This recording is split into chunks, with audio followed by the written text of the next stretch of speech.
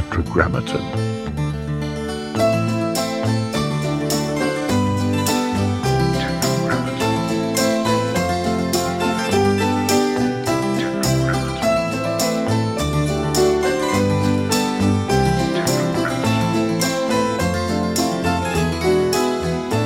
This is the house of Braccio Fortebraccio, who was in, my dates are always bad, let's say 14th century.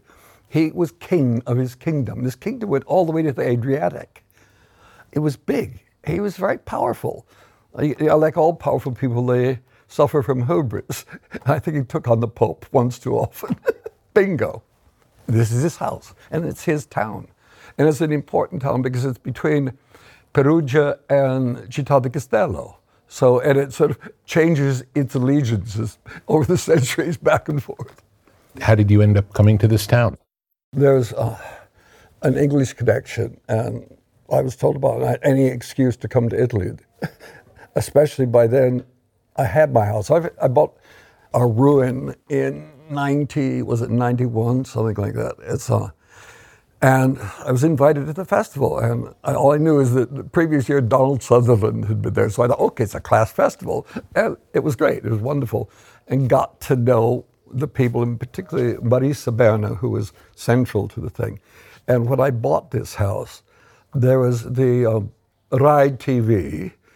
I decided ours was the perfect place for a ripetitore, because we've got a bit of a ruin of a castle. I mean, it's the kind of a castle with no upkeep because it's just fallen down. Yeah. But it dominated the valley and controlled the valley.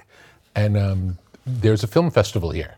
And this festival. How long has this been going on? Well, it's been now. It's probably 27 years now here in Montone. Wow. And it's just beautiful because there's the piazza down there with the great the bell tower. Goes up, and there's the clock on it. That's where we used to project. We've now moved up to the flat area by the church, San Francesco, which is technically and probably better for watching movies, but it's not quite as interesting because the square would be packed because there were two taverna bars there competing for business because everybody came. They would sit around, we'd be eating, the children would be playing. I remember it with Munchausen. When we projected it there, it was on the side of the building, across the square from one of the bars. And the people in the bar, of course, great film lovers, were busy drinking and talking and not watching the film. But their silhouettes were on the wall amongst the film. They were in the film. I thought, this is fucking wonderful. It just was great. Amazing. So, and it's a beautiful town, and to be part of it, because it's now, look, it's 25 years since I was given the keys of the city. Wow. And then I think is it 12 years? I became the first and only honorary citizen of this little town, which is one of the great proud moments in my life. Absolutely. Absolutely. How much time do you get to spend here? Not much. That's the thing. Like, the only thing I don't like about the festival, it's in July. It's a time I don't normally want to come to Italy. Mm-hmm. Spring, autumn, I'm in heaven. But it's here, and it's been great. I suppose this English connection is good because also people, Colin Firth got the keys to the city, Ray Fiennes has the keys. It's been wonderful to see this collection, Peter Mullen. It's been great to see them all coming. The people, what happens in the festival actually is the week of the festivals, you suddenly discover all the stranieri that's living in the hills here. English, German, Dutch. I never see them because I only see the local people. And suddenly for the festival, they descend. And so suddenly you've got this world of accents and language. It's fantastic. I'm so happy you're here. Like, this is just such a beautiful experience to come to such a great place. It's a beautiful, I mean, it's almost, I keep saying it's almost too Borghese. It's so beautiful. Yeah. Everything is done beautifully. Great care is taken. And that's the pride of the citizens. It's wonderful. When you're working on a project, do you see it as a series of interesting moments, or does there have to be an overall theme or story? No, that's not Italy. Come on. Italy is very morbido, fluid. Yeah. No, but I'm asking you in general, though. No. In general. You think it can do anything could do anything? Yeah, pretty much. Yeah. That's it. And what I love about it is there's the ceremonies here in this town. We have a Sacra Spina here, one of the thorns of the crown of thorns that was pressed to Jesus' head.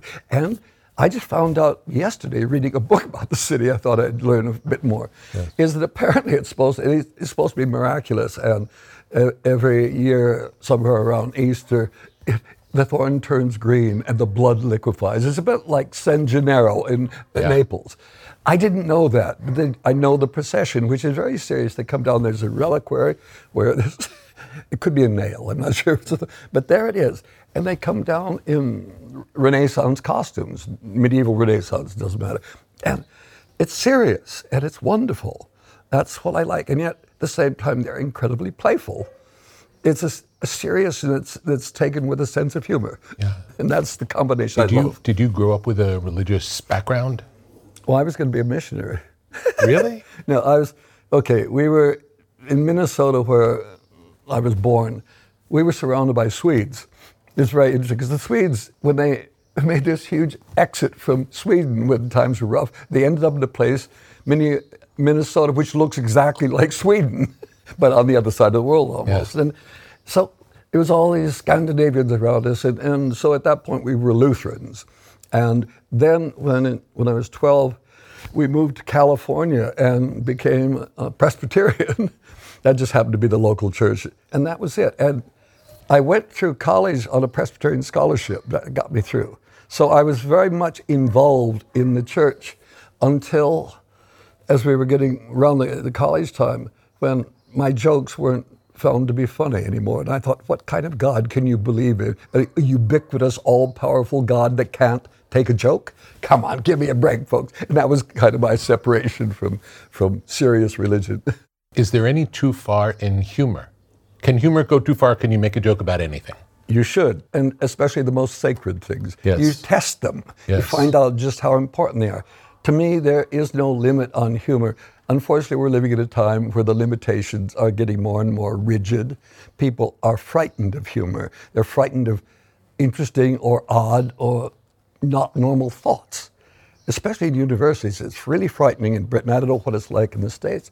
It was just recently, it was probably a couple of months ago, in some university, a lecturer came, and this lecturer had ideas that shocked the students. The students went into their safe room, held hands for 45 minutes to calm down.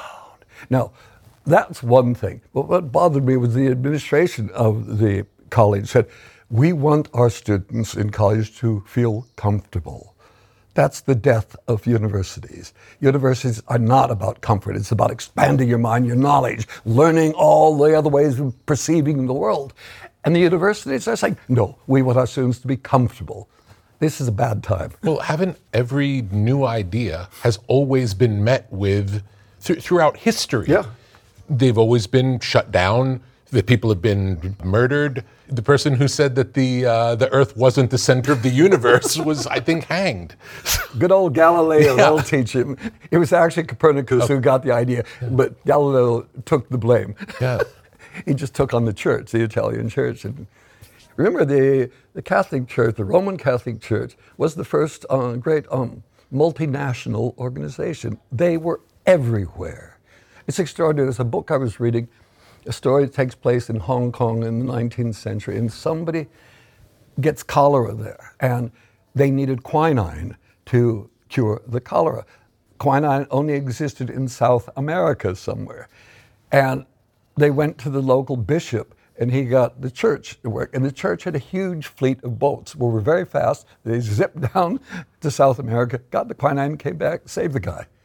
That's power. I mean, that's the arms of the church stretched everywhere. And I loved how the Portuguese got to Japan. They were in India 4 years before Columbus left Spain for India the wrong way.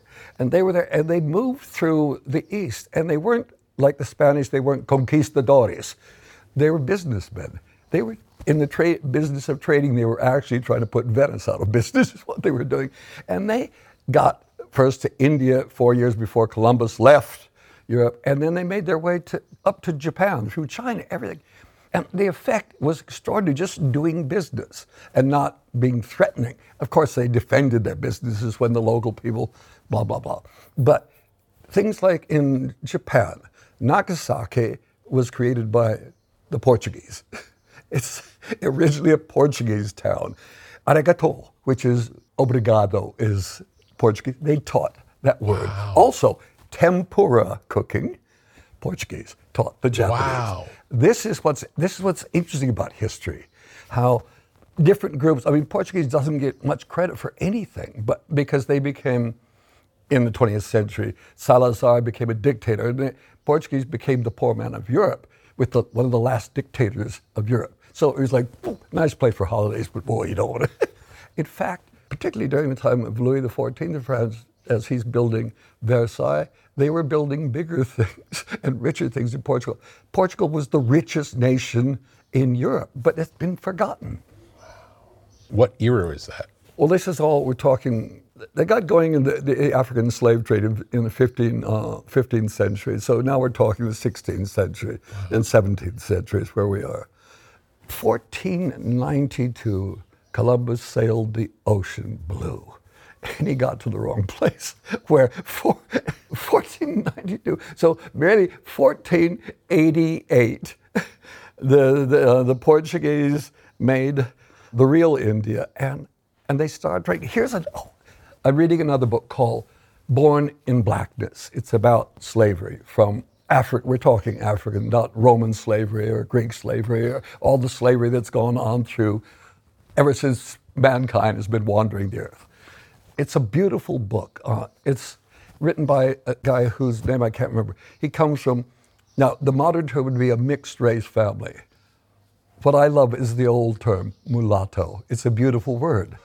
And that's who he is. So he sees both sides of the black and white battle, if there is a battle going on. And the book is brilliant about how, interesting enough, we're talking when the Dutch, because their empire had grown very quickly, and they had started doing business transporting Indian cotton. Now, the African chiefs, the nobles, the rich, loved it because it was so much lighter and more comfortable than raffia or whatever, or animal skins that they were making. And so this became the new thing. So the rich and powerful were buying their nice Indian cotton with slaves, the people they had enslaved. So I wish people would take history serious, or at least take it with a sense of humor, because the more I read, the more bizarre, wondrous, amazing, and horrible it becomes, all of those things. Yeah, none of it necessarily makes sense. If you try to make sense of it, it only confuses the issue. Yeah. I mean, when I hear people say, you're going to be on the wrong side of history, how the fuck do you know what side of history is going to be in 2030? And it keeps changing. Of course. It keeps changing. I mean, again, it's like when I get caught in I'm very much against so much of, quote, I call it the modern not thinking. Like the great unwokening is at hand, reappropriate the inappropriate. Because I'm finding so much of the current thinking that is getting news, I refer to it as neo-Calvinism. Very narrow. It's not about discussing. It's not about arguing. It's about, I am right, you are wrong. Ideology. Ideology, exactly. Closed-minded ideologues. And they're making so much noise. The press love it because there's the back and forth goes on. But I just find it absurd because when they talk about cultural appropriation, we've been doing, everybody's done, that's what makes the world wonderful. Yes. You know, I mean, they'll go on, they'll say, okay, yeah, the Rolling Stones, people like that, they took black music. And who's the happiest people? The black musicians that nobody knew, because now their music is live, and they're alive and famous again and working.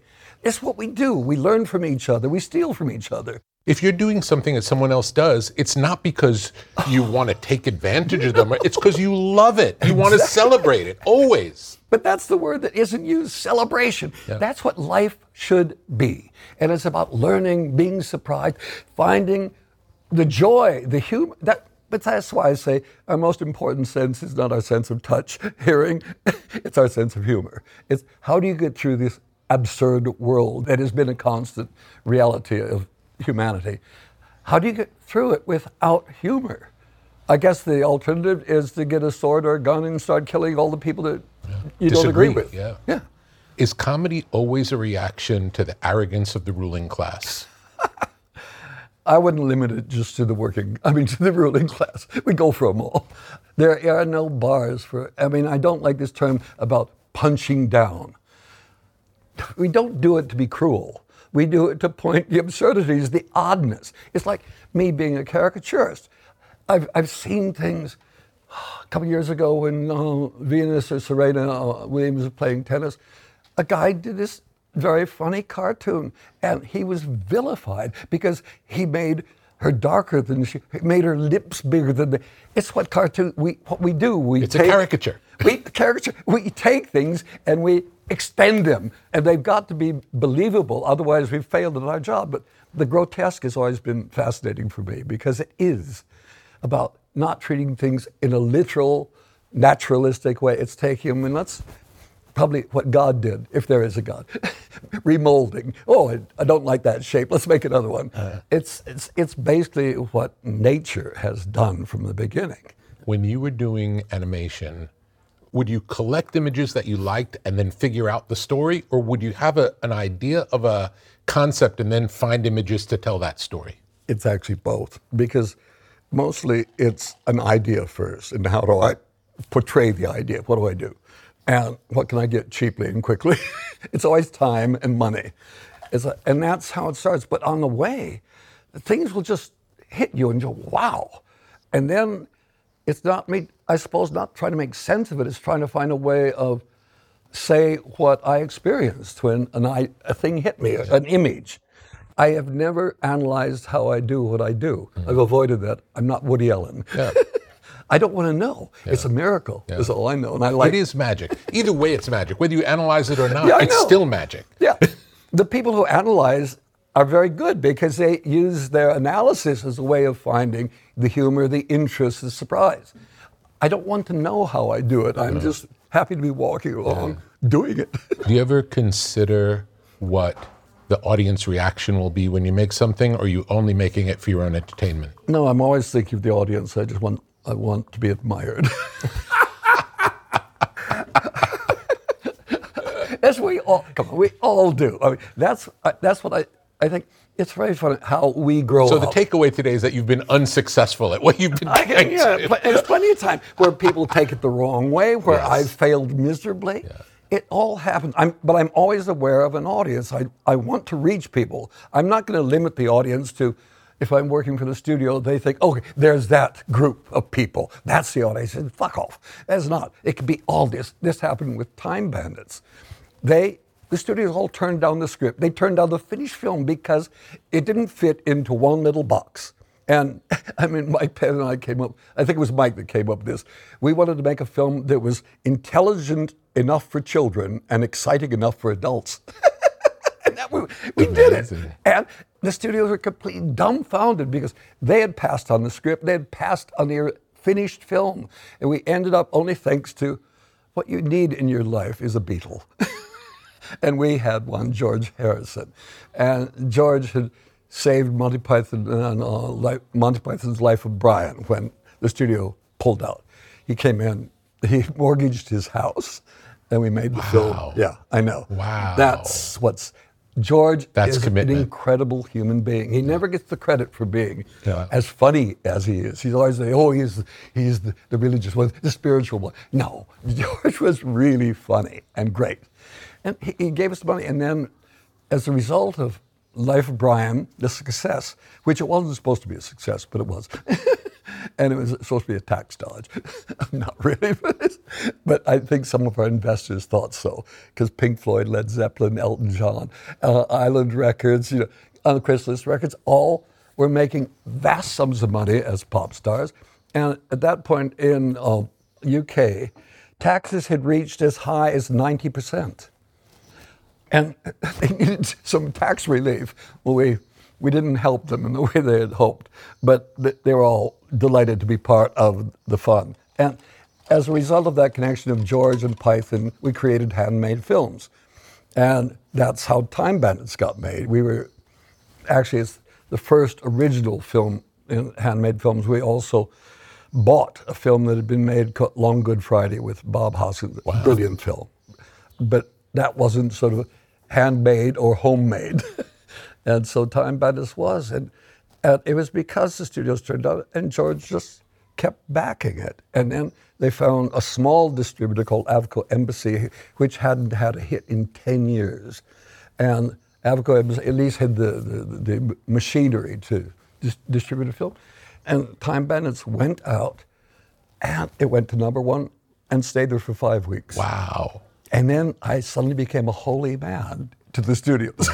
A guy who can make money out of nothing. Yes. And it's nonsense, but it happened. Yes. And again, it's thanks to George Harrison. And I said, it's because I spent so much money buying Beatle records that finally it paid off. When did you first meet George?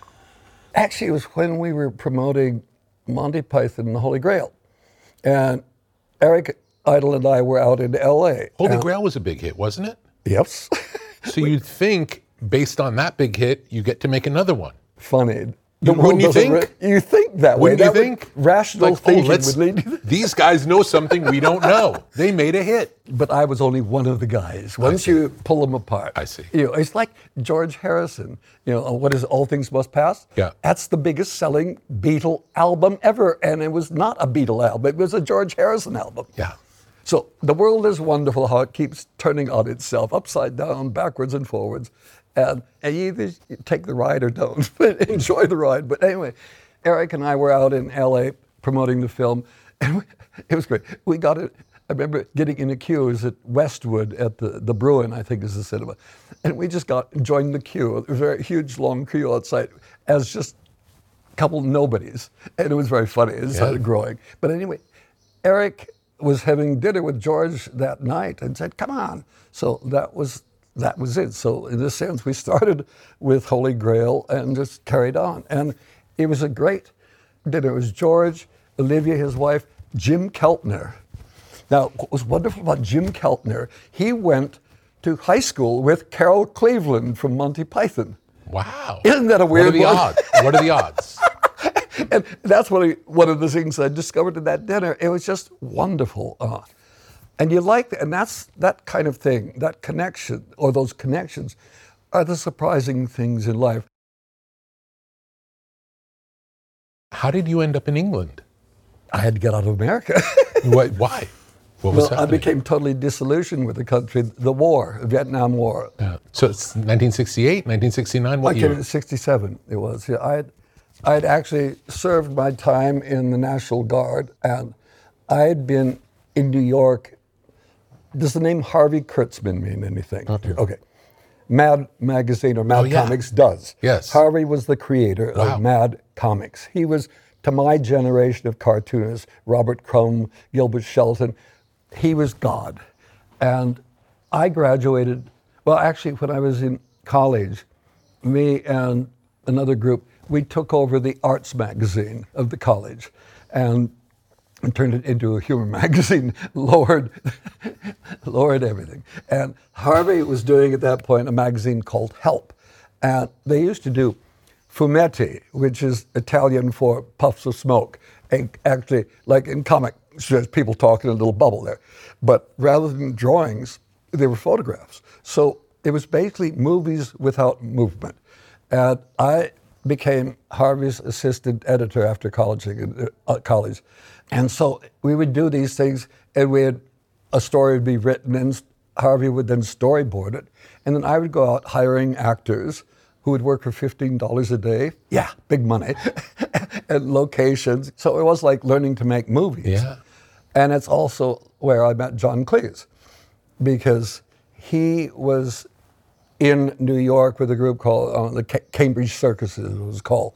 It was the humor group from Cambridge Circus. They were there on the coattails of Beyond the Fringe. Do you remember Beyond the Fringe? Peter Cook, Dudley Moore, Jonathan Miller. And that had been a big success in New York. And so they, after university, had ended up coming to New York. And I found them in this little place down in the Village.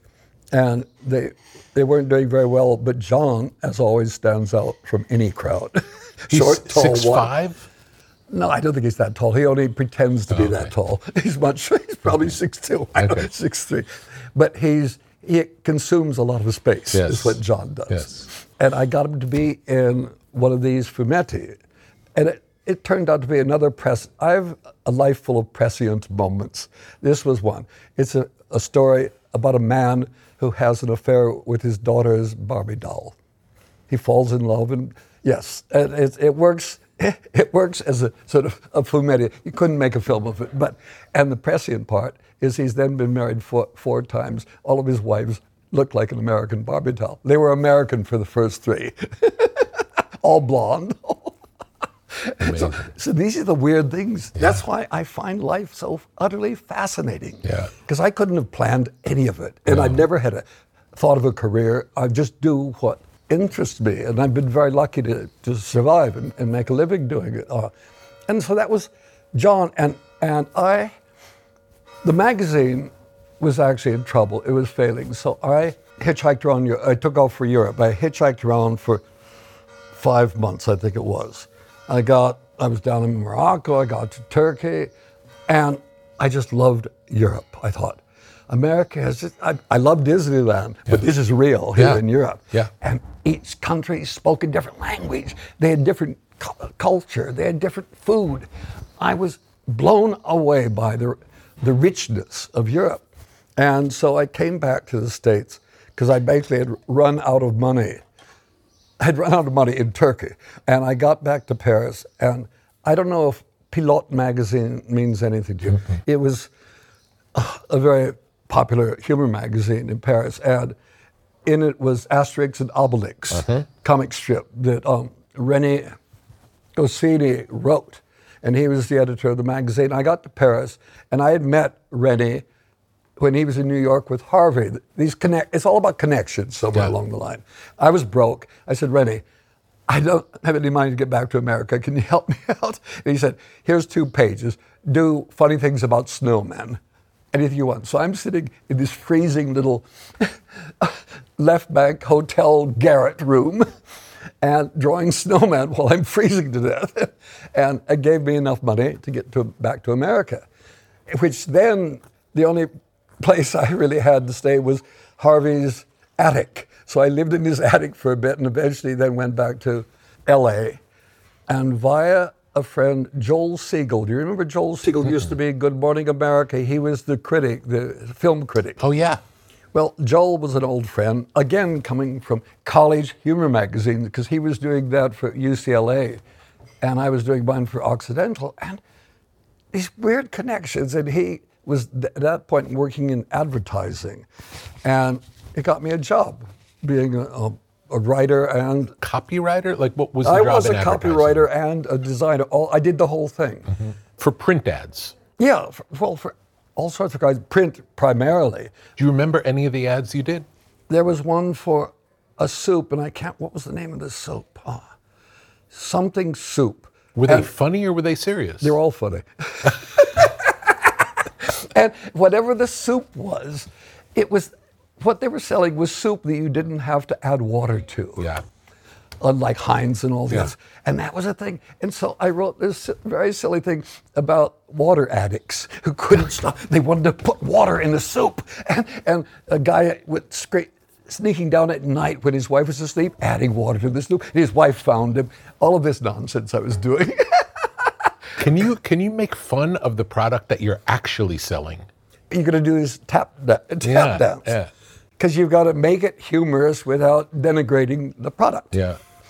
On the other side, the other thing I was supposed to be doing was coming up with ads for Universal Pictures, for films. And I had absolute contempt for the stuff they were doing and the films. And that's kind of where I lost my job, because I was, it was like, what was it? Madigan. There was a film called Madigan. And my big line was, once he was happy, but now he's mad again. Exactly. Did they use that ad? No, of course not. They fired me effectively. But it was just ridiculous. I hated it. At one point it was kind of funny, but once you're thrust into a situation where you're having to fool people into buying this crap product, I couldn't do that. Even when I was younger, when I was working my way through college, I was selling encyclopedias at one point, and I think it was the Britannica, and how it worked. They had got some company to come up with a pitch that then all the salesmen would use this pitch. I'm in your neighborhood tonight. I'm doing some research on social blah blah blah blah blah, and to get in the door, it was all this stuff, and some were making real big money. And what they would do, the group I was with were all college students. They put you in a car, you'd take you out and drop you around different territories, and then you were left there for an hour, hour and a half, 2 hours to do your work. And I was impossible because I couldn't. I'd knock on somebody's door, and I'd look there, and there's the family sitting around the table having their dinner. The guy had been working his ass off for 8, 10 hours, and he was home with his family, and I was interrupting it. I couldn't do this.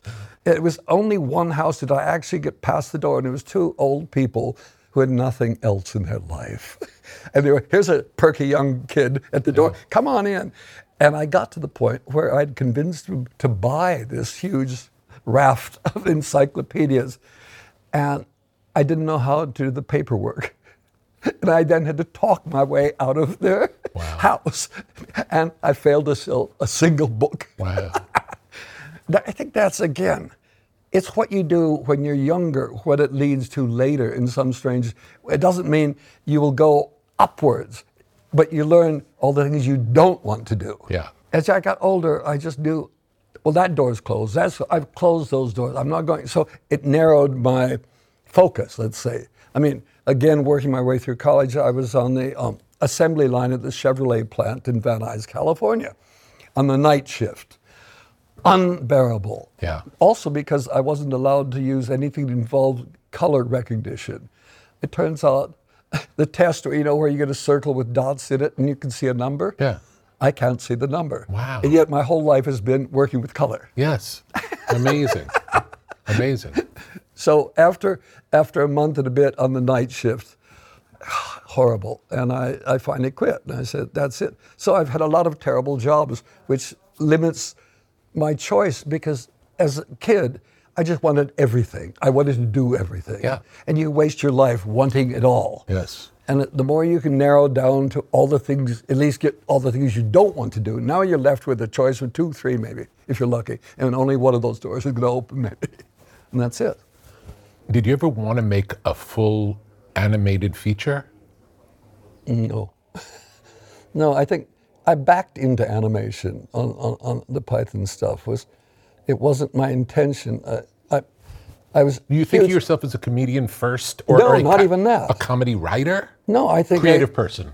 I can draw some comic images. I don't actually think of myself. I don't know what I do. I understand. Yeah, I keep learning to make films. I'm still a student. Yes.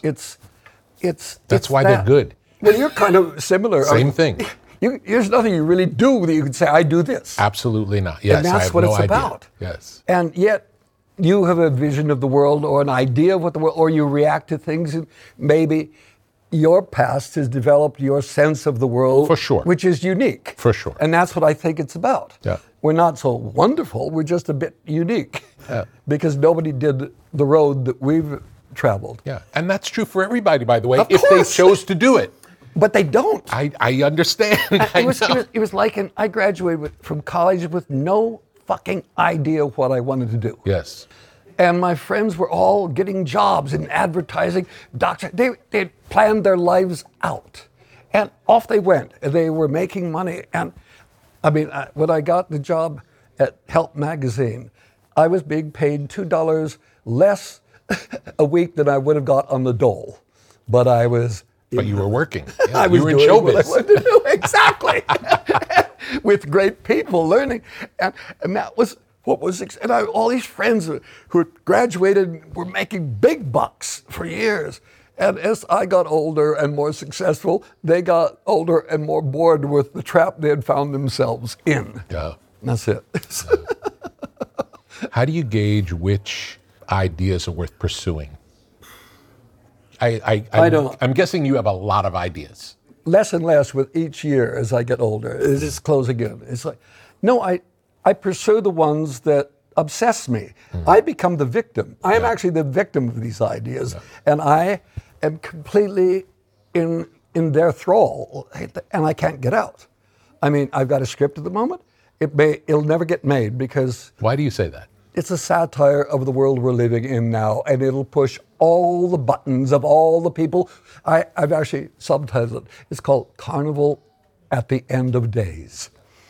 Anyway, and it's fun for all those who enjoy taking offense. That's what I've done, and that's why I don't know where I'm going to... The studios won't touch it. Yeah. The studios are tiptoeing. Everybody's tiptoeing around the activists, which are a very small group of people, but they're just very good at what they do. Uh-huh. So I've just gone for it. I teamed up with a young playwright, 33-year-old guy, because I thought I want to work with somebody younger rather than my generation, just because I know what my attitude to the world is. I want to know his, and we've done it. And it's very funny. And everybody who I respect, who I've said to, I want to see this film. And at the same time, I think deep down, I'm not going to get the money. If I could do it for $5, it would be different, but it costs. Yeah. That's the thing with films. They're expensive things. Yeah. And it's not like writing a book. Does it have to be with today's technology? There's no way to hand make that film? I keep trying to see if it's possible. I think maybe I've been lucky for too long working with the real stuff. Yeah. But it may come to that. I may have to get down my little claymation. Yeah. I might have to. I don't know. But that's it. I mean, the Don Quixote film, it only took me 30 years to make. And I think that's worn me out. That's the point of that kind of perseverance takes its toll. Have there been any others over the years that you've started that have never reached fruition? There's a wonderful one called The Defective Detective. And I wrote it with Richard LaGravenese, who wrote Fisher King. And we did it after the film was a success. And it's actually stuck in the bowels of Paramount Pictures. They're sitting on it. And they're not going to do anything with it. But the way studios work is they don't want a script that they own to go out and be made by somebody else and possibly be successful. Yeah. So it's just languishing there. And it is making me crazy because I think it's a brilliant script. And not just because we were involved. It is a good tale. I mean, I think at least I can tell what a good story is. Yeah. That's all. Let's use that script as an example. If you were able to make it, how different would the finished film be than the script? It becomes a living thing, is what happens. The script is a seed. You stick it in the ground and you start. I can say every film I've made is, in a sense, it's told the tale that I wanted to tell, but the tale was told in a different way. Yeah. We get to the magical city at the end of it, but the getting there is where... And you're surprised along the way.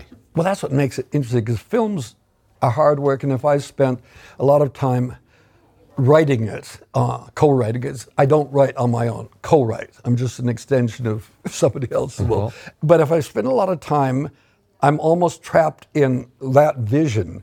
And the minute you start bringing designers in, actors in, it starts shifting, because I want their input. I'm not the kind of director who says, this is mine, you do what I want. I'm completely opposite of that. It's the collaboration that makes it exciting. And you start getting lost occasionally as you're going through the forest of ideas. But I know where I'm heading in the long term. And I'll take little detours. So it is a different film than it would have been if I just stayed the course on doing what I want. But it's much more alive. When you cast someone does that automatically change everything? Here's the question. Would Brazil be different if it was Tom Cruise rather than Jonathan Pryce? Different movie. Correct. And that's what happened. Different movie. Yeah, and that's always that. It's the actors are so crucial. And I don't think I direct actors. I think I hire the one that's most interesting. It was like Adam Driver was not my first choice for the Don Quixote movie. And I met him and I thought, everything we talked about, he intrigued me. He didn't look like a movie star, which was really important to me. He looked interestingly. And he had, when 9/11 occurred, he had gone and joined the Marines to fight for his country. Wow. That is completely quixotic. Yes. And I thought, this guy's interesting. He thinks differently. He behaves differently. Let's see what happens. Yeah. And we had lunch at a pub somewhere in London. By the end of it, I said, there's nobody else who could do this film, as far as I'm concerned. Yeah. And it wasn't originally Jonathan Pryce, it was Mike Palin who was playing it. Yeah. That'd be a whole entirely different movie. Completely, but Mike eventually, because I was involved in this producer who didn't produce the film, and Mike got tired of waiting, pissing around, and Jonathan, who has been a very close friend since Brazil, he was pestering me constantly to play Quixote, and I said, you're not also, and I was always ducking Jonathan. Yeah. And finally, he's incredible in it. Of course he is. He's incredible. But I couldn't see it. Yeah. That was what it was about. Yeah. And when he turned 70, I said, okay, now he's the right age. I don't have to spend money on bushy eyebrows. And I've saved money. And Jonathan is absolutely breathtaking. Yeah. There's no question about it. Unbelievable. I don't know. It's that weird thing. It was partly because we'd become too close. I knew too much about Jonathan. Yeah. And that's always a danger. You don't want to know everything about an actor. Yes. They have to have secrets. The mysterious. Yeah. Yeah. Because once he got it, he just went wild. He was so excited. Yeah. And at every moment. See it. You could see his enthusiasm. Totally. It jumps off the screen. And here's what's funny, because basically, Adam Driver is supposed to be the main character in the piece. He's the he creates the situation. Yes. And so, but we started shooting, and the order of shooting was not the order of the script, and because of locations, it ended up with Jonathan's scenes were first before Adam's big scenes, and Jonathan was so spectacular. I looked at Adam and I said, I looked at his face, and he said, what the fuck? This is supposed to be my film, and this guy's walking away with the whole thing. And in the end, the balance was brilliant, absolutely brilliant. It's a funny duo because they don't look like they belong together. They look like they're from two different worlds. I suppose one's in America. They are. That's really funny you say that, because to me they're only in, and they work so well. I think that's what intrigues me.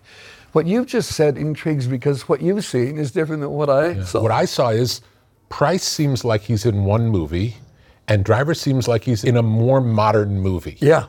Oh, yeah. And it's just different. Yeah. But that juxtaposition makes it feel like really I've not seen a movie like this before, which is great. I love that feeling. It's also the idea that Adam is the one that created this monster. It's his Frankenstein monster is who he's got there. Yeah. Because the point of the film, for me, one of the key points was the dangers of filmmaking. Yeah. What they do to people. Yes. Actresses. And it's like, and here's a little local cobbler who gets dragged in to play Don Quixote. And he becomes Don Quixote.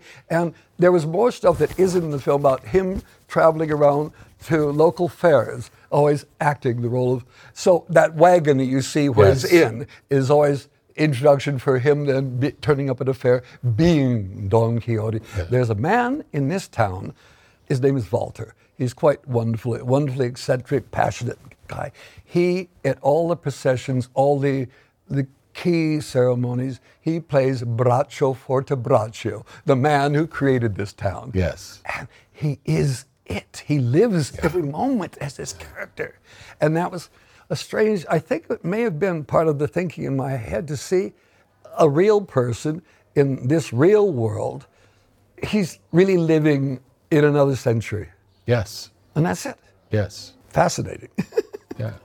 And had you not seen him, maybe that character wouldn't be that character. But again, that's it. Yeah. It's the things you bump into along the way, and it's like, oh, I could use that, or that's an interesting, or triggers. I don't know that's why I don't want to know how it's done. I don't want to know how the trigger occurs. Yes. I just want to be surprised when it happens. Yes. Uh, I bet it happens sometimes when we don't even know what the trigger is. You know, like it's something that we saw 30 years ago is in our subconscious, and that impacts a choice we make. We don't know why. We never know why. It's only just in this new script. There was something that I've solved a problem. I've got our main character and a Guatemalan family trying to get across the U.S. border. Okay, so they reach the Great Wall. And that's what it was in the script. And then a friend of mine who's a very brilliant writer and successful, he had some problems with certain things. And a character that was a result of Trump's 2016 campaign. Trump used to always refer to Mexicans, they're criminals, they're drug dealers, they're rapists. So I've created a guy who is taking credit for being the rapist. Anyway, and my friend, the writer, was bothered by this.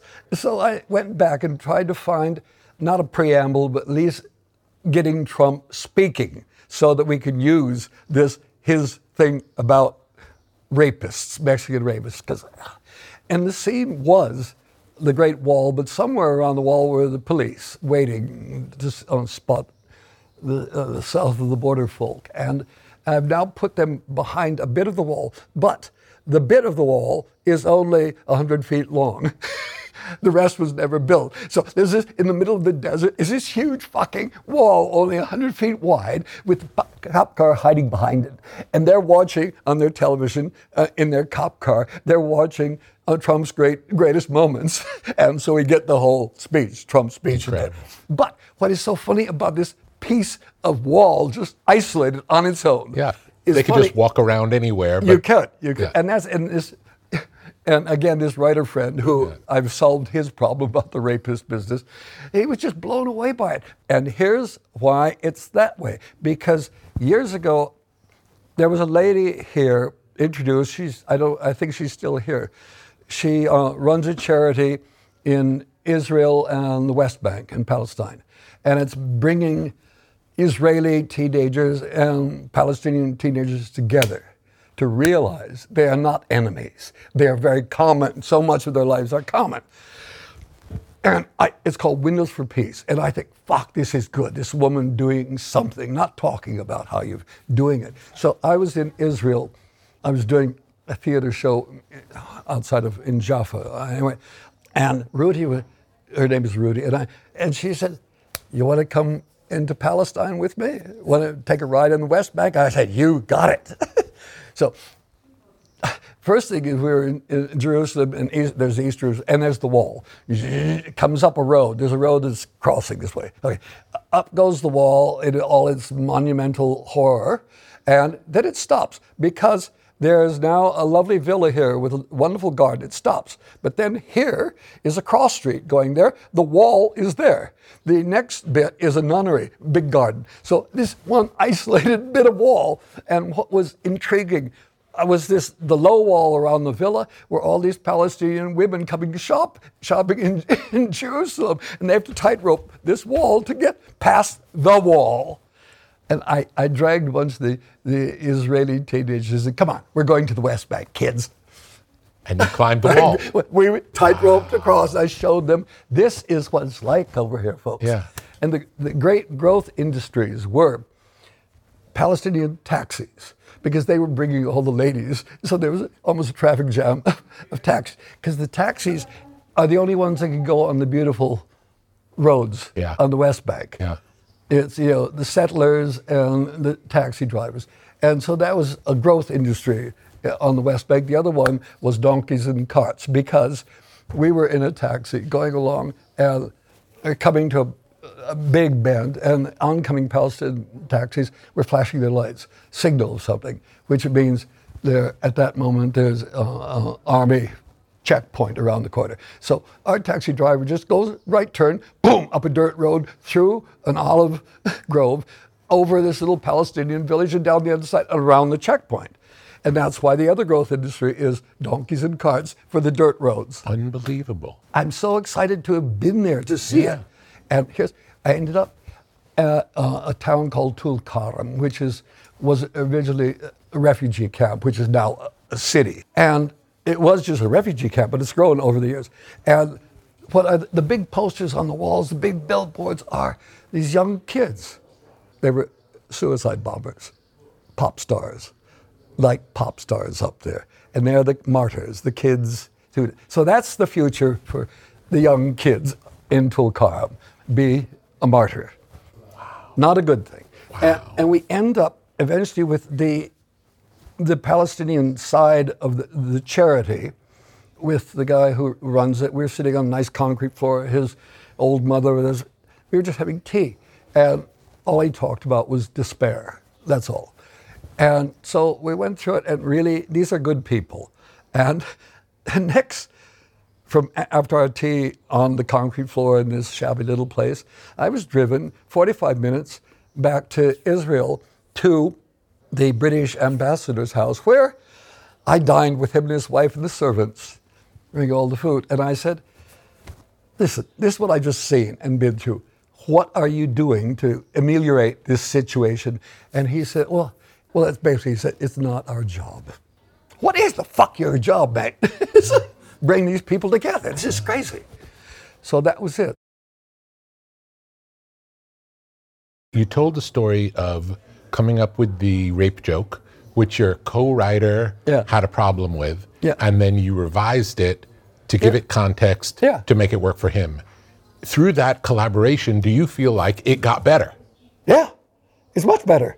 It's one of the things that's so interesting in working with other people. If you're not stuck on, this is my way, and you're open to those conversations, what is it that is rubbing you the wrong way? You can actually make it better. But that's the trick. I think it's always been like doing the animation. When I got this job on a TV show, what it originally was, because I never studied animation other than a couple books, little things. Yeah. And I was on this TV show, and this is pre-Python. Yeah, this is pre-Python, yeah. This is where I became first an animator on television before Python. And this is in London as well? Yeah. And it was called We Have Ways to Make You Laugh, I think it was called something. And I was there as a caricaturist, and I would do a little drawing of the guests that came on. It was a talk show, but there was a lot of comedy involved, sketches and things. And I would do these little drawings, and the camera would go in, and that's it, and we'd go on to it.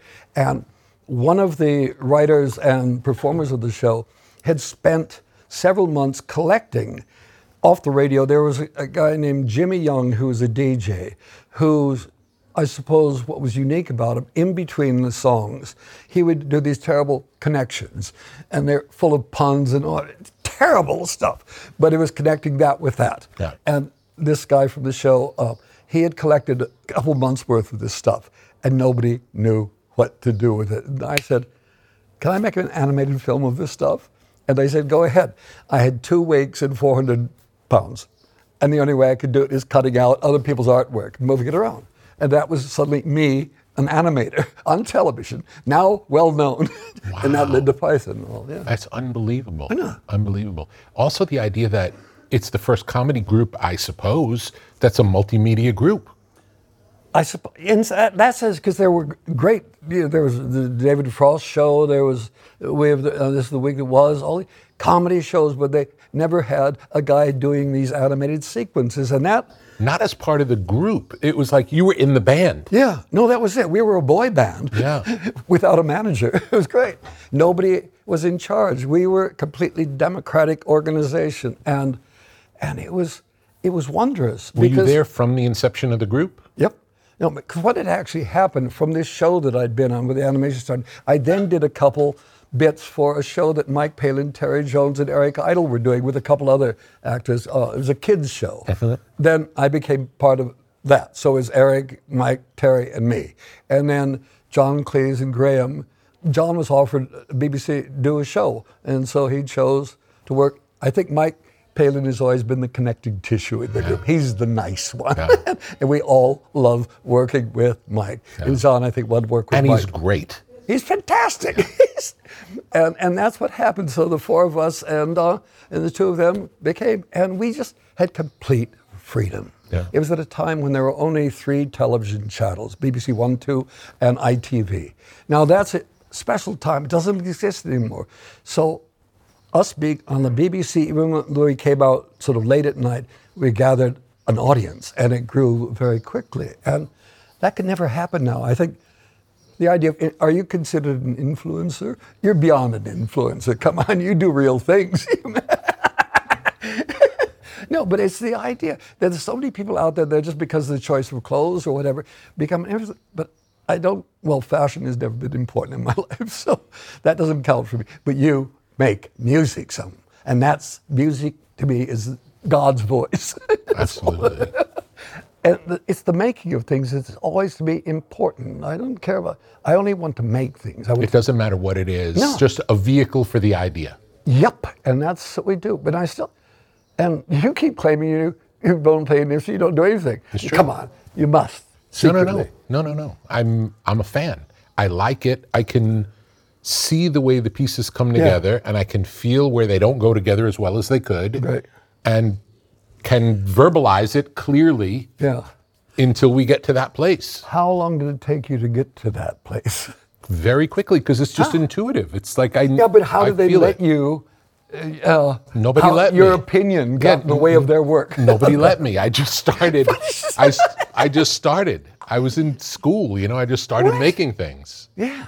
And then luckily, but luckily they were successful. Had they not been successful, of course, we wouldn't be different. talking. Yeah. Well, same thing. We're on the verge of being unsuccessful, both of us. Yeah, because I didn't even know it could be a job. It just turned into a job. How was it? You just knew a band, some guys, and your opinion they respected. The first thing was I was in a punk rock band, so I recorded my punk rock band. That was the first thing. Was Would not you play successful. An instrument? Barely. Punk rock rudimentary guitar. Boom, boom, boom. Very barely. Yeah, okay. Barely. It was more, punk rock was more about the energy and the idea behind it than it was about the virtuosity. Yeah, exactly. And then hip hop started, and I was watching this scene come up, and there were already starting to be these 12-inch vinyl records. Yeah. Early days of hip hop that you would have never heard. They were just like local things. Yeah. But those records didn't sound like what hip hop sounded like if you went to the hip hop club. Yeah. So more like a documentarian. I started making things just as a fan of hip hop. Right. The records that were coming out didn't reflect hip hop. Right. They reflected the old values of the way people made music, and they were just having somebody rap on top of the old way. Bing Crosby rapping. Exactly. That's what they did. So my feeling was, it's not that. It's punk rock. It's essentially punk rock. So I started making the punk rock version of rap records, and people liked them. And then it went from there. Yeah, that's exactly the same with me. Doing some animation, somebody liked it, they gave me another thing. Yeah. People like that, you get another one. Yeah. No training, no. And every step of the way, when I would do something different than what I did before, because you don't do the same thing over and over again, I was told, that's insane, you can't do it, terrible idea, are you crazy? You're the rap guy, how could you make a heavy metal record? And then you have a successful heavy metal record. It's like, you're the rap and metal guy, how could you ever record with country artists? Every step of the way is just these barriers of small thinking. But this is like me going to the studios, after Time Bandits in Brazil, all that.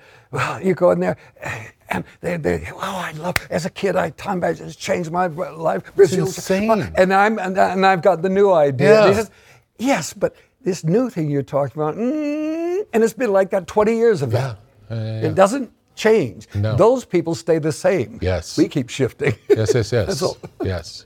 It's. I think both of us like things that are at least edgy, if not offensive. Yeah. That also plays a role in the resistance. See, my problem is I don't know what the boundaries of humor are, so I keep going to I don't over think the they edge are. of the cliff. Yeah, I don't know that there are. I know.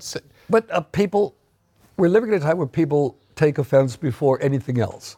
They're waiting to take offense. They really are at a time like that. And it's not actually the people that are being protected from the offenders. It's the activists who are in between, because I know too many people who just are quietly getting on with their own life being who they want to be. Yeah. No problem. And I think some of these activists, they're beating a drum for their sake. Yeah. It started years ago when there was a first showing of it, and these actors came up there, and they announced themselves first as an activist, not an actor. What the fuck are you talking about? I mean, it's just a virtue signaling is all it is. I'm on the right side, doing the right thing. And I cannot stand it's what is happening now. It's like now, if you're not on their side, you're phobic. Yeah. And I say I'm a phobe. Is what it is. Is a cheap laugh as good as a clever laugh? Not really, but it doesn't mean one doesn't go with the cheap laughs. Yeah. I mean, we're desperate people. People try to make people laugh, whichever it is. It's wonderful when you actually get a sublime laugh. Something is truly wonderful. And my favorite moment is in Life of Brian when the whole crowd, when Brian says, "You're all individuals," the whole crowd shouts out, "We're all individuals," and one voice speaks up, "I'm not." That is sublime. That's so funny. How involved are you in the writing of the projects you do? Well, with Python, I didn't really write. I did animation. No, in the movies. No, the movies, yeah, I'm always involved. I always work with somebody who is much better at character and dialogue than I am, because I'm the big ideas, the shapes, this kind of scene, that is what I do. Mm-hmm. And then I'm lucky enough to work with more talented people who can put the words in the character's mouth. Yeah. I sometimes put words, but I just know, in the case of Time Band's Mike Palin, he's better than I am. So why should I even be trying to compete? I will write something and he'll rewrite it, making it better, that's all. Often do the actors write something better? Is that a typical thing? Sometimes, yes. I mean, so many actors are really smart. They're not given credit for being as smart as they are, and they're funny when they're given a chance. And yes, they'll come up with a better line that's more true to the character even. I mean, when we did Fisher King, Robin Williams, of course. How do you stop Robin? He just went for it all the time because he actually had that feeling people are watching this movie because they're fans and they want to see what Robin Williams does. And I had cast Jeff Bridges. Not only was he a brilliant actor, but he was the anchor that kept Robin and me on the ground. And so at any day in a scene, Robin would say, let me do this one. And I'd say, okay, rather than fighting, there was no point in fighting because that's just putting a cap on the pressure that's going to explode. So go for it, Rob. And out of his ad-libbing, there would be moments, a couple moments really good. So I said, keep those in. Now, keep those, but get back to the script. And that's how it worked. So that's what I do. How did the Python TV shows get put together? Well, we worked in different combinations. John Cleese, Graham Chapman worked together. Mike Penn and Terry Jones worked together. Eric Heidel and I worked on our own. And I didn't do what the others did. Yeah. They were much better at words than I. They're much better performers. So I was, in many ways, I had the most freedom of anybody because everything was very democratic. When all the material would come in after everybody had been separated doing their work, they would come in and we'd vote on which stays in the show and what doesn't. And they never knew what I was doing. They couldn't really explain anything. I couldn't explain what I was doing. Yeah. It was only on the day of the show that I would turn up with the film of what I had done. And it worked. That's what I think has always been to me the miracle.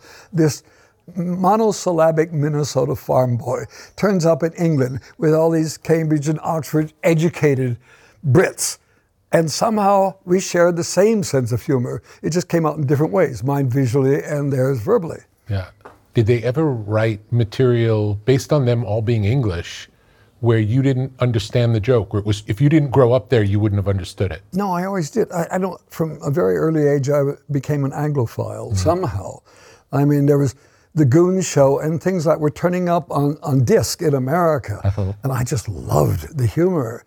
And it was kind of like even with Beatles lyrics. I didn't know what Penny Lane was. It didn't matter. I sensed what it was about. And I loved the fact that eventually I could find out what these things were in their lives. But I wasn't really interested. It was poetry to me. And that's kind of what the rest of the Pythons were doing. Yeah. How were the order, let's say there were a dozen skits in an episode, would you be the one to put them in order? How would it get assembled and how would the animations connect them?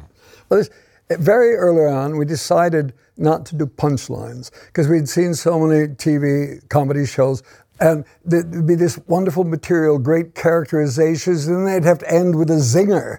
And the zingers were never as good as what we'd experienced before. So we said, no punchlines. So what would happen as the sketches were written and as they became assembled as we worked them out, it would just basically say, and Gilliam takes over from here, before the punchline, and gets us to there. That's all it was. And I was the freest of all. Wow. And I just did it, and I could never explain what I was actually doing. Sometimes I could say, it's going to be like this. Most of the times, I would just sit at home late at night, because when we were doing the shows, I would probably have 2 all-nighters a week. Yeah. So my brain was just free, floating around, and the pieces of paper on my desk would start informing me what we were doing and things. That's how it was. And that's why when I look back at some of the shows, I can't believe I was the guy doing that, because it seems, how did I ever come up with that ridiculous idea or brilliant idea, whatever it was? And it worked, because this one foreign element in the group became very much the signature of the part of the signature. Oh, absolutely. Yeah. Absolutely. Again, it made it modern. It was different than any other thing we'd seen before, because the animation, it wasn't just the intro and the outro, it was the connective tissue of the whole episode. The connective tissue really came from one animation I did for this children's show that Mike, Terry, and Eric were involved. And it was just a stream of consciousness. And Terry Jones loved that. He says, that's how we've got to do the show, as this weird kind of stream of consciousness. Things, unrelated things, somehow are connected in some way. And we flowed through it. And I was the connecting tissue. Yeah. Let's talk through each of the stages of making a film quickly. First is the idea. Do you have lots of ideas? And how do you know which is the one to pursue? I don't know. I really don't know the process, how one thing becomes the thing I'm trying to say. I mean, the current thing I'm working on, I was here in Umbria on my own for the first time in many years. My wife's not here, my children not here. And I was sitting in my house, and I suddenly gained confidence. There was nobody to say what an idiot I was, what a complete waste of time I was. It was the weirdest thing. And suddenly, my brain just started dancing, and out of this, okay, let's destroy humanity. It's a good start. And then work out why and how you avoid ultimately doing it is what happened. Is it helpful to have someone to say, stop thinking about that, you're an idiot? Is that a good...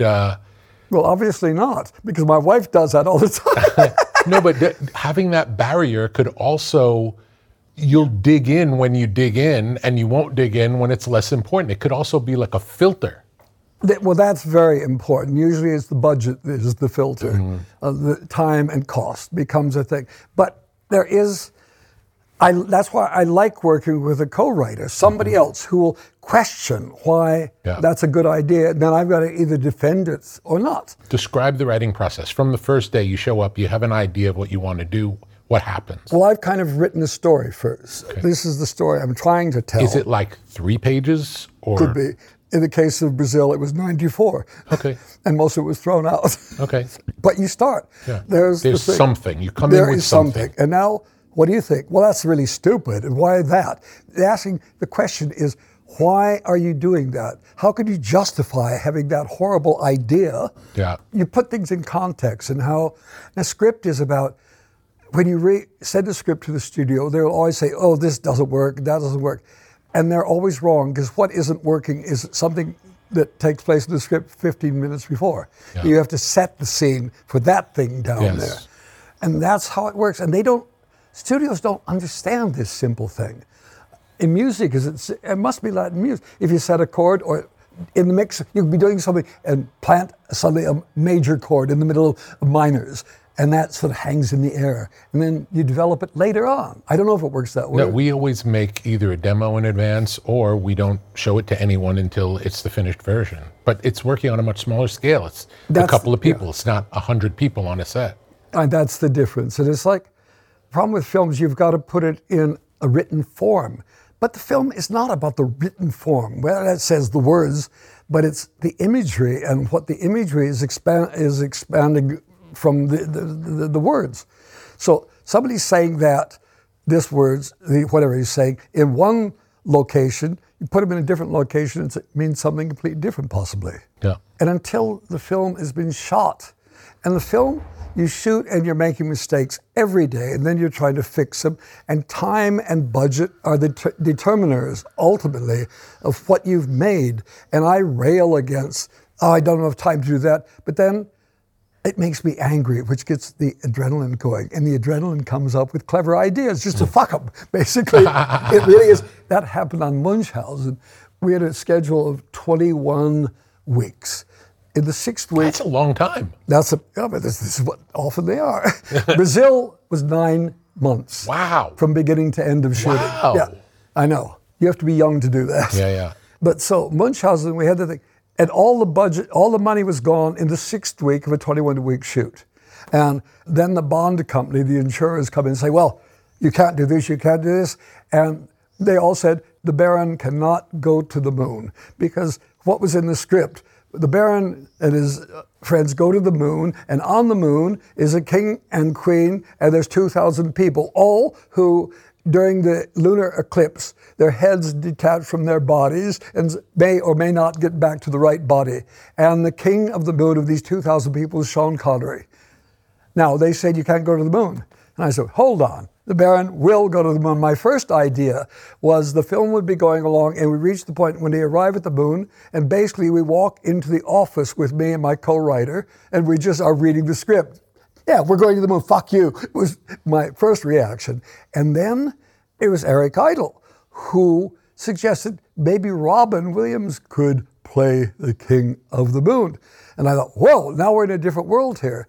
And we didn't have the money for 2,000 people, and it was down basically to 2 people on the moon. I removed 3 zeros, and Sean Connery said, there's not much point of me being king of 2 people. And so he was gone. And that's actually, Sean went before Robin appeared.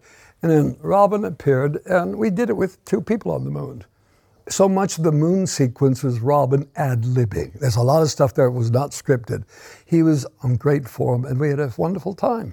If 5 different great directors had one of the scripts that you start from, how different would those 5 movies be? They'd probably be better. Between the 5, though? I don't know, because that's it's always intrigued me.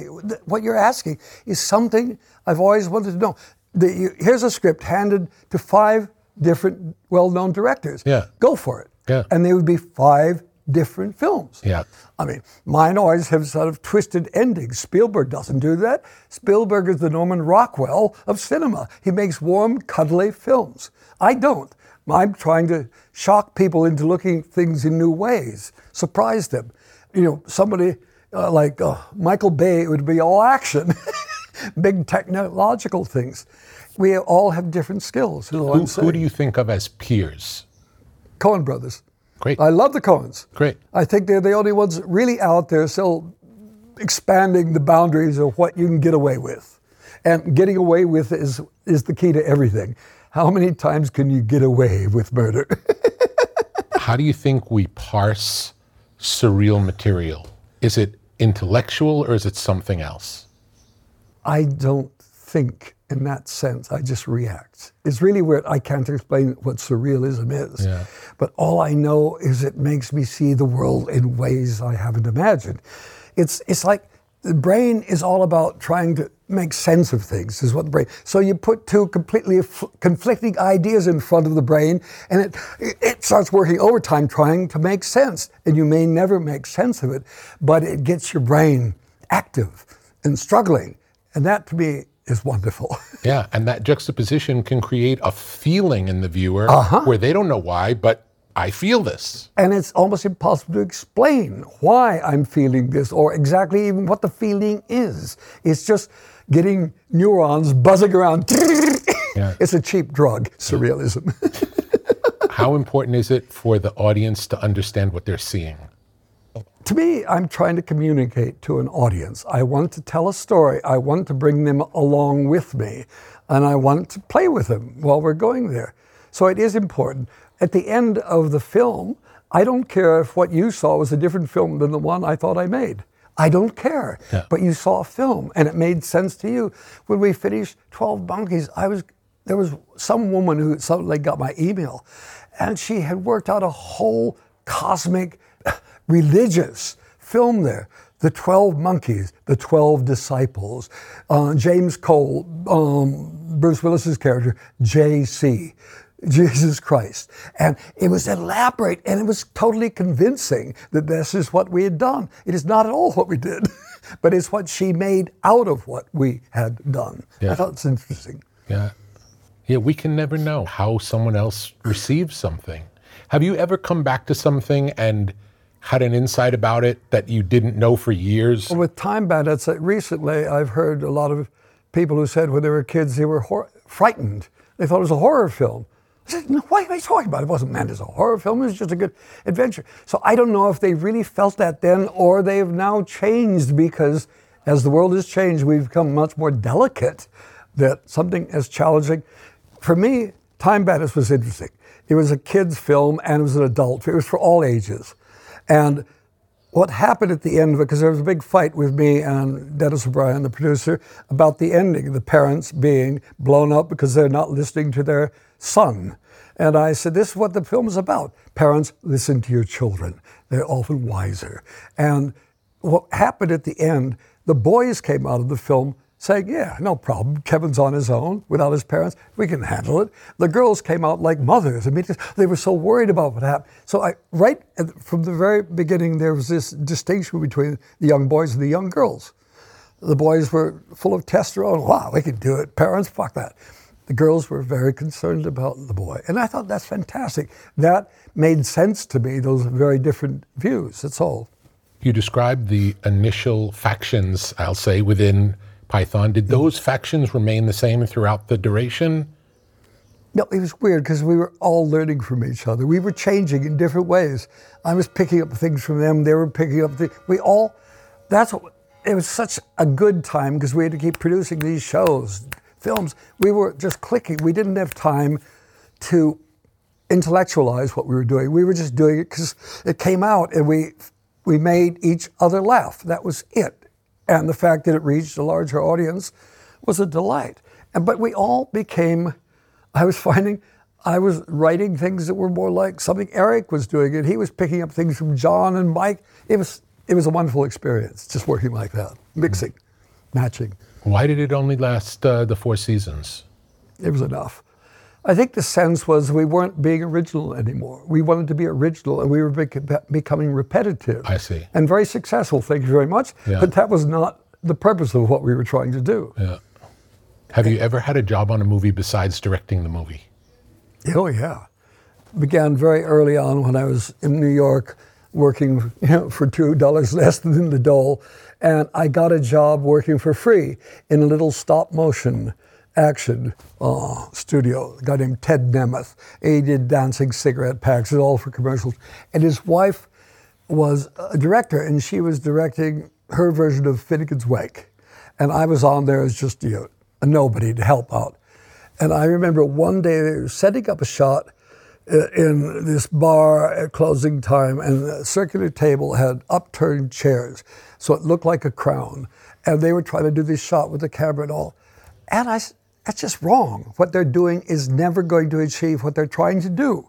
And I said to the director, wait, that's not going to work. Because then, in particular, I had a really good spatial sense about things, how they really didn't work. And I said, that ain't going to work. What you need to do is, and they paid no attention to me. And I said, good night. And that was the end. I walked off the set, and it was the end. I may be the lowest of the low, but ideas I have. Yeah. And if you can't be bothered to listen, and that has been my way on sets ever since, because I listen to people. I don't care who they are, and I try to make sure that everybody can speak to me. I try to break down the hierarchy. When we were doing Munchausen, it was very funny. In Italy, Catholic country, the Peppino Rotuno, the cinematographer, brilliant man. Now, his English was not great. And I had an assistant who was translating. He didn't like it because he had done a Bob Fosse movie and thought his English was great. It wasn't. And I said, Peppino, you're not the problem. My English isn't very good, is the problem. and I said, and it wouldn't stop, and it became more and more difficult. I said, You're a Catholic, I'm a Protestant. As a Catholic, you have God, the Pope, and then you. And I'm a Protestant. Anybody can speak directly to God. I'm God, and I don't want a Pope, which, Pepito, you are. I want them all to speak to me, not to come through you to speak to me. And that was my big fight. Do you remember the Broadway show? Which one? The Monty Python. Oh yeah, whatever that was. On Broadway. No, the original, with the original cast. Yeah. I saw it when I was, I don't know, I was probably 12 years old, 15 years old. Yeah. And it was, I still remember, mind-blowing. And one of the things I remember the most was the giant hand that came down onto the stage, just because it was such a visual, unexpected in a more straight performance situation. I don't have really any great memory of it all. It was just fun being on stage and being applauded. And my biggest memory is one of the nights we finished the show with the Lumberjack song, and George Harrison was there, and Harry Nilsson was there. And we all take the bow. And as the curtain is coming down, Harry steps forward upstage to the edge of the stage over the orchestra pit, and some fan reaches up to shake his hand and pulls him into the orchestra pit. And last we saw was Harry's feet in the air as he disappeared. And that's my memory of the shows. Are you superstitious? Not really. I try to be because it's more interesting. But I'm not very good at convincing myself. But I look for signs. I'm always looking for signs. And at a certain point, certain things are happening. And that's forming my view of what is going on. If I've fallen down that day, I crashed my car the next day, my dog was sick, I think something, the reverberations are not good. The energy is not good. Something is wrong. I will believe that, but I don't understand any more than that. Yeah. What did you believe when you were young that you don't believe anymore? God is omnipotent. And it's worth begging down and bowing to him. And if you pray, you will get the returns you're hoping for. I think nature is what it is. It's extraordinary. It's brutal. It's wonderful. But it doesn't respond, except I do actually believe there's energy out there. If you somehow can feel it and sense of the world, you might be more in tune and have better luck than if you're fighting that. That's all it's about. I don't know. God will just have to get on his own without me, praying for him. Have you ever made a creative choice because you imagine the audience would prefer it instead of what you prefer? I've never actually done that. That's a weird one. If there's enough of them and enough in the audience that are really smart, people I admire or respect, and they say I'm wrong, I listen. Wow. But as a general thing, my assumption is the audience is unknowable and it's much larger than studio executives thinks it is. So if the current thinking is all of this, I will go and feed the other bit of thinking and see just how big it is. Almost everything I do is trying to find out the edge of civilization, you could say. Yeah. Did you watch TV as a kid? Not much. I grew up on radio because we didn't have TV until I was like 13. And radio was wonderful because you have to do all the work. You have to, the costumes, everything is set. It's like reading a book. Same thing. You do the work. And I'm convinced it was books and radio that developed my visual sense. Simple as that. Because those muscles need exercise. Tell me about the place you grew up in. It was Medicine Lake outside of Minneapolis, Minnesota. And we were on a little hill, dirt road out there, a house that had been a summer cottage. And my dad, he was a carpenter. My mother was a virgin also. So, you know where this goes. Anyway, my dad was a carpenter and he restored this little summer shack into a house that we grew up in. And for the first 10 years of my life, the toilet was at the end of the garden in a biffy. It was called a biffy, was what we called an outdoor loo. And this is my memories are the snow in the winter, 40 degrees below zero. And it was just beautiful and freezing and having to go and out and spend an hour in the biffy. You'd go out in your shoes and a bathrobe, that's all. And I have no memory of how freezing cold that must have been because it was normal. And the things that weren't normal in my life was the radio. Let's Pretend was a show. There was The Fat Man, and there was The Shadow, Lamont Cranston, Only the Shadow Knows. And so you lift these wonderful voices, the timbre of the voice, the sound, and the footsteps, the sound effects, and your brain is inventing all the visuals. And that was to be, there was also Johnny Lujack. Johnny Lujack was a quarterback for Notre Dame University, a Catholic quarterback. I thought, this is fast. There were the Hardy Boys as well, who were, boy detectives. Yeah. These were the things I used to listen to. That's it. How would you describe your taste? My taste? I don't have any taste. I'm happy when I get a hot pepper. I'm happy when I get particularly sweet things. I want the whole range of possibilities bombarding my palate. On the other hand, I'll just drink Coca-Cola. And artistically the same? Yeah. I don't want to define it. I'm greedy. That's what I'm basically very greedy. I want it all. Quentin tells a story of you mentoring him at Sundance before his first movie. Do you have any memory of that? I do. Tell me about that. No, because what they did at Sundance, they'd bring in a group of, quote, professionals, and they're the young aspiring ones there. And my group was Stanley Donen. Oh, charade, yeah. And so Stanley Donen, me, and Volker Schlondorf, who had directed The Tin Drum, great German director, and we had all these young hopefuls in there, and this script turned up, and it was Reservoir Dogs. And I read it, I was utterly blown away by just the outrageousness of it, the boldness, the complete commitment that Quentin was. And neither Stanley or Volker, they didn't understand this script. I said, this is great, you got to understand this. And I met Quentin. Now, the previous group of professionals, because he overlapped by 1 week, the previous group had shat all over him. Wow. They were just completely unresponsive, unhelpful. And I said, Quentin, this is great. And he had actually shot a scene while he was there at Sundance with Tim Roth, a scene that ultimately Harvey Keitel did the scene. And he's talking to himself in the mirror. And Kevin had 10 different angles on this scene. He said, you don't need all that, kid. Just do it simply and directly. And I said, but your work is great. And apparently that's all it took. It gave him a little bolt of confidence. And so I get a credit on Reservoir Dogs. Wow. He speaks really highly of it. He talks about it as like a pivotal moment. Well, that's it, because he had been shat upon. And confidence is such a delicate thing. It's so easy to make somebody unconfident, which they had. And I just said, this is fucking wonderful, go for it. And I said, listen, don't try to do everything. Surround yourself with good, talented people that you respect. Listen to them. That's it. Yeah.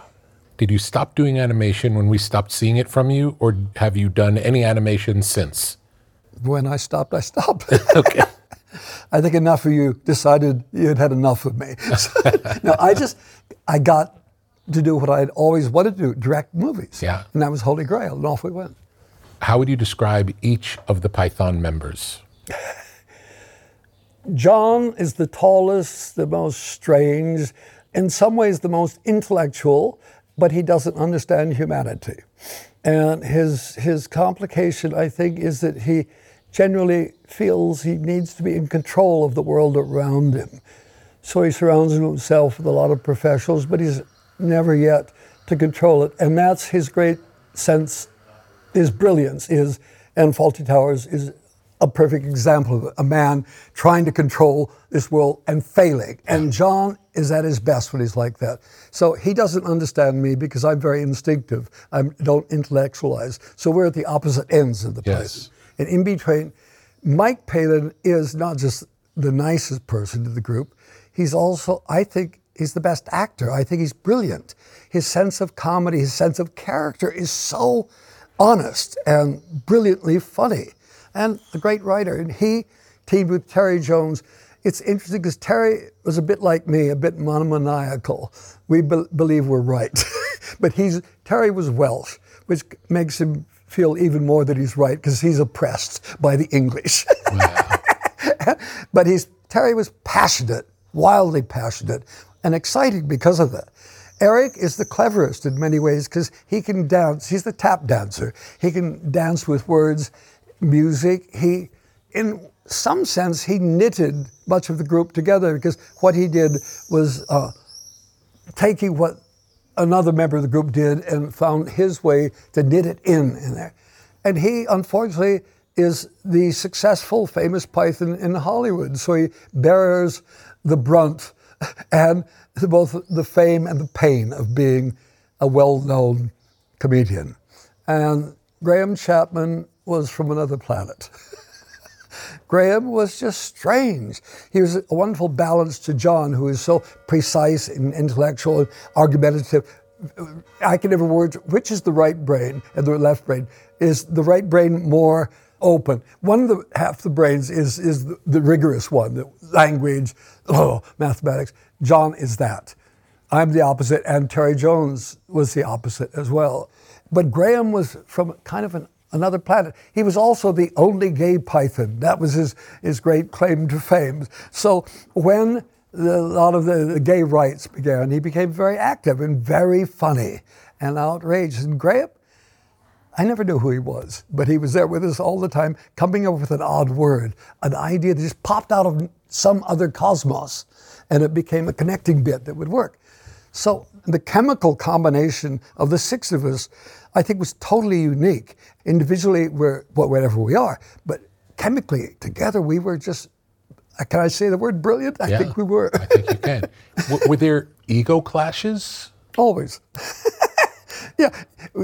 How would that get resolved? How would that get resolved? It's because, there's 6 egos at work there. All right, 6 talented people with different skills. And there would be huge battles, but somehow democracy won. Yeah. And there was, the basis of all the differences was a deep respect for each of us, for each other. That was it. Yeah. We completely disagreed with the other guy, but I respected him and his talent. So you couldn't dismiss anybody. And we just worked. Big battles occurred. And now it's sad because we've all gone our separate ways, and everybody's done reasonably well. But it's not the joy, the thrill that it was when we were a multicellular creature. When you speak to any of them, is the vibe good? We're fighting over all sorts of very pathetic things. Yeah. But when you're old and out of work, what can you do? Did you design the album covers, the matching tie and handkerchief? Yeah. That was fun. Yeah. And also the 3-sided record was my idea. Oh, that's so cool. It is. And I was so happy. Cool. I think it's the only time I've ever experienced that. I mean, because we, of course... How did you get the idea?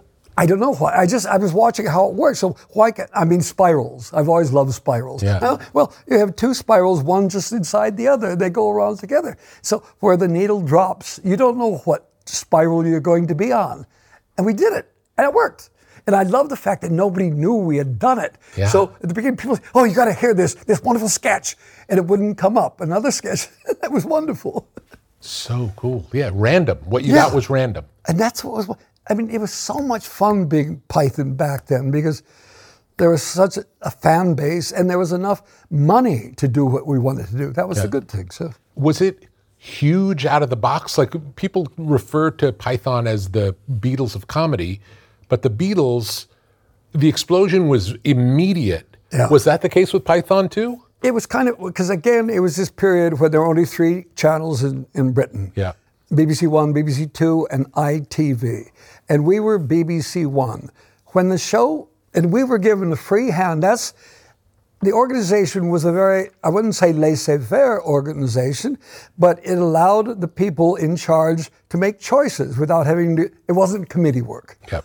And so John Cleese was wanted by the BBC to do a program, and so he brought in his 5 friends, and they said, okay, you got, I think it was 7 shows we were given. Go. Make 7 shows. We'll see how it works out. And I think all I remember is after the 4th show, because when it started, the BBC thought Monty Python's Flying Circus, it's a circus. And of course, it wasn't a circus in the way they thought of circus. And the first couple of shows where nobody knew what the fuck this was. It was just, what is this? But it caught on very quickly. And it was because you only had 3 choices on a Sunday night. And we were the most interesting choice available. So they stumbled us, and very quickly we became hot.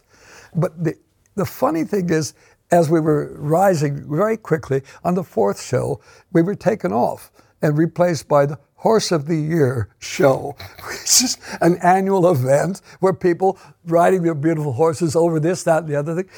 And the funny thing about it, we were taken off, and yet during one of the exercises of the horses, they played the John Sousa March that we had our first. And so there was no way of stopping Python. We were just spewing. So and then Nancy Lewis was this woman who was a PR lady for Buddha Records in America.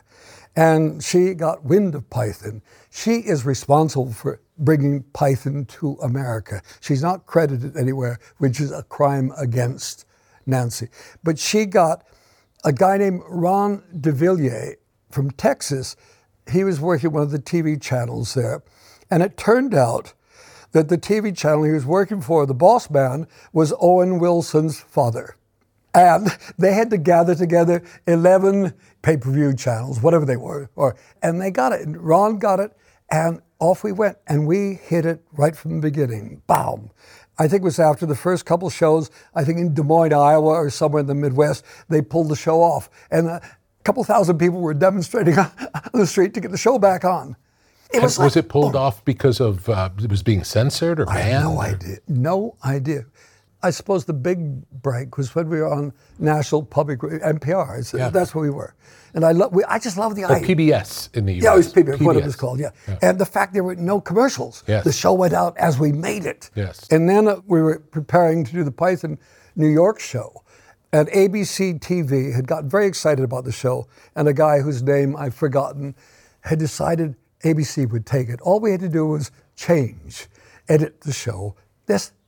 Done. So they did their bowdlerized version of the show. And we were very late in waking up to the fact that the show was going to go out with all these ridiculous cuts in it. And we took them to court. And the court case was in New York, the big federal building there where the previous Attorney General, John, who was under Nixon, had been held in court. And we were there, ABC versus Python.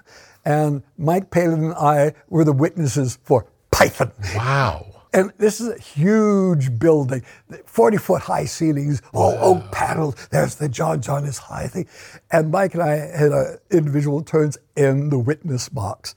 It was quite wonderful. Now, the stupid things about the ABC lawyer, they were saying it was all a publicity stunt for the upcoming New York show, which it wasn't. No. And the fact we had been so long after it had come out, it was only purely a publicity stunt. It wasn't. We just were very slow at thinking about legal. We just didn't think about this. Yeah. So we're up there. Now, the moment when ABC lost was very simple.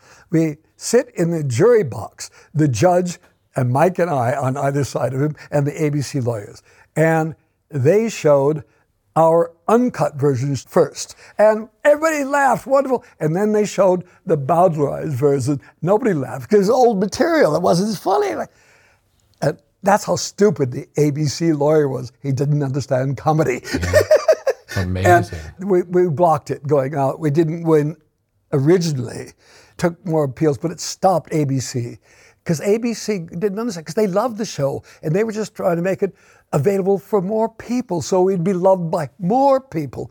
We didn't care about more people, we just wanted it to go out the way we made it, yeah. And we would suffer if it didn't.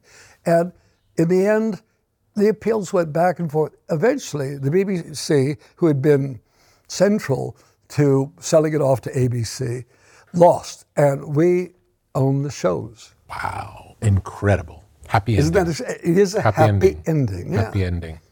At what point in the success did you realize this is really having impact? Like it's not regular success because it's something different. Yeah. I think it was the New York shows that really kind of made a live audience was there. And they were trying to leave at the end. You know, they were banging at the gates. It was like if that kind of frenzy, which was what the Beatles, a smaller version of it, but for us it was like gigantic. And this was already after the show was done. The TV show was finished. I mean, we knew we had succeeded. We knew it was working, but it wasn't a first-hand experience. Yeah. When you actually get mobbed, then you're on a different level. What was the ratio of the skits filmed to the ones that made it into the show? I don't know. Let's say 3/4 got in and quarter. I mean, the quality of writing was really good. It was the business of trying to organize which sketches would go in that show and how we could relate them, if any way. And so some good things were just lost because there wasn't a way of fitting them in as far as we were concerned, yeah. Any inspirations from when you were young? I tried to be a magician. My dad built me a beautiful stall to work from behind, and I would try to do my magic tricks to impress the local kids. And I always fucked them up. So I became known as Terry the Clown because my failures made them laugh. Yeah. I was a failed magician, but a pretty decent clown. It's what anybody involved in comedy, or even I'm sure in music, is we're the guys that were maybe less popular at school. Yeah. And how do you get the girls to look at you? How do you get people to notice you're interesting? So comedy is the best thing, and especially if you happen to be smaller than the other guys who would like to beat the shit out of you. So you better get funny quickly. That's how you survive. It's survival techniques is what brings comedians alive, I think. Do you remember how And Now for Something Completely Different came about? No, I don't. That's what's wonderful. As you get older, great holes in your memory appear. Yeah. You're the Swiss cheese of memory is what I got up to. And certain things stick and other things don't. And what normally sticks are the bad things because they're the most shocking, the most, I suppose you'd say, traumatic. Yes. But they don't kill you. Yeah. I think Nietzsche is right. Failed humor makes you stronger. He didn't say it quite like that. It is the knocks that are important. Yeah. The knocks are, because you've got to keep picking, and that's one reason Quixote is such an important character to me. It's about failure. He gets knocked down because his view of the world is noble and beautiful. The real world kicks him in the ass every time he's down on the ground, he's flat. But he gets up again and goes off trying to live in this world of nobility which doesn't really exist. That is inspiring. Failure is his ability to constantly get up again is to me a great inspiration. I wish more people appreciated that. Is making things now as fun for you and interesting as it's always been? Just more difficult. I want it to be fun, yes, because I know when I get into it, whether writing something or trying to make it, or what I really do, my real job is making birthday cards for my family. Beautiful. And each birthday comes along, it's a specific age, and I've got to come up with an idea that is about whatever is going on in their life at that age. And it's really hard work, and I spend a lot of time thinking, and then suddenly I got it, now I've got to do it. And I realized I haven't been spending what I should have been doing in all the time up to that, practicing my drawing skills, and suddenly I can't draw properly anymore. So each thing is a battle, but at the end of it, I've done something. I've got all these birthday cards, Valentine's cards for my wife, even our anniversary cards. That's what I do. That's my art these days. And is it, I imagine the cracking the code of the card is every bit as exciting as putting together a Python episode. It's like you get to make something and you get to have that, aha, look, there it is. But that's it, is aha. It's always, is that Archimedes? Eureka? Yeah. It's the Eureka moment, whatever. And an idea, when a good idea hits you, it feels so brilliant because I don't even know where it came from. Yes. Somewhere in the psyche, deep down in the bowels, maybe, I don't know. It comes out of my ass as far as I know. I don't know. Well, thank you so much for talking to me. It's been a pleasure, and I feel like we will be lifelong friends. Yeah, we are now. And we met another guy who talks out of his ass. Thank you, sir. Great. It's been a joy. Thank you. Same.